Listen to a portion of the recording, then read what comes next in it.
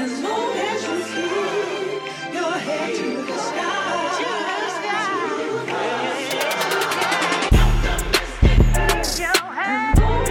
keep your head to the sky.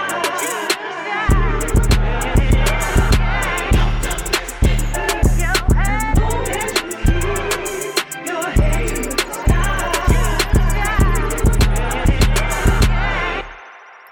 Hey family, it's Emily and I'm grateful to be back in this space with you. So let's dive right in. Today we're talking about edifying our minds to exist within this world that has made fighting racism a bit performative at times. Many days it's difficult to find the needle in the haystack.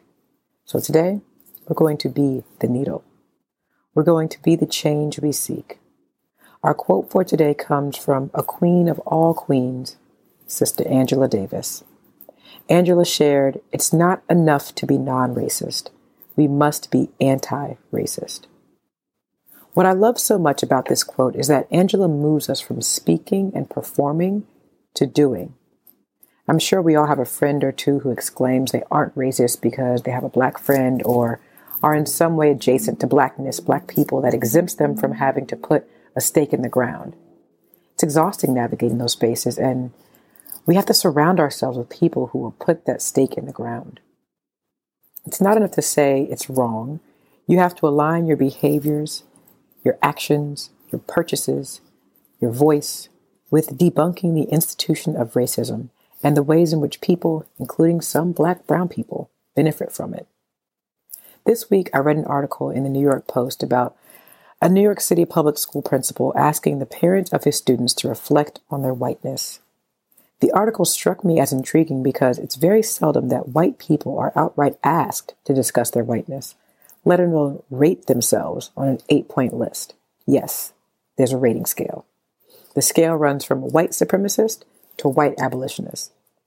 And this principal asked his white parents to rate themselves. There's a formal curriculum by Barnor Hess, an associate professor of African American Studies at Northwestern University in Illinois, that really dives deeper into this. Super fascinating stuff. Strongly encourage you to look at it. Just amazing. But back to the key point here. So I ask you, how can we put a stake in the ground of being actively anti-racist for our mental well-being and the well-being of generations that come after us?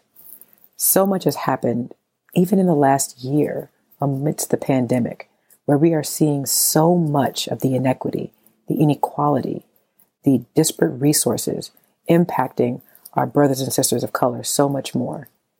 And for many folks, they actually begin to realize this is hard to watch, this is hard to witness, and they begin to understand the role that they play. It takes a toll on you, physically, mentally, emotionally, spiritually. And so when was the last time you questioned your assumptions? For all of our listeners of color, let's keep in mind that all skin folk ain't kinfolk. And it's critical that we all do the introspective work of identifying how we are fighting to be actively anti-racist. Take stock in your recent interactions. How have you debunked racism? Actively worked toward an anti-racist society? How have you worked to destroy the systems that were built up well before any of us got here that keep us separate and unequal, that allow insurrectionists to storm the Capitol with little to no repercussions? But we all know what would have happened if they were black or brown. For our heads and our hearts, we have to fight the good fight. As long as racism actively plagues us as a country, people will suffer. So let's keep fighting for each other. Edify yourself. Build your network of people who will push you in your thinking and actions to keep moving the needle forward. Your affirmation for today? I will question my assumptions and fight the good fight.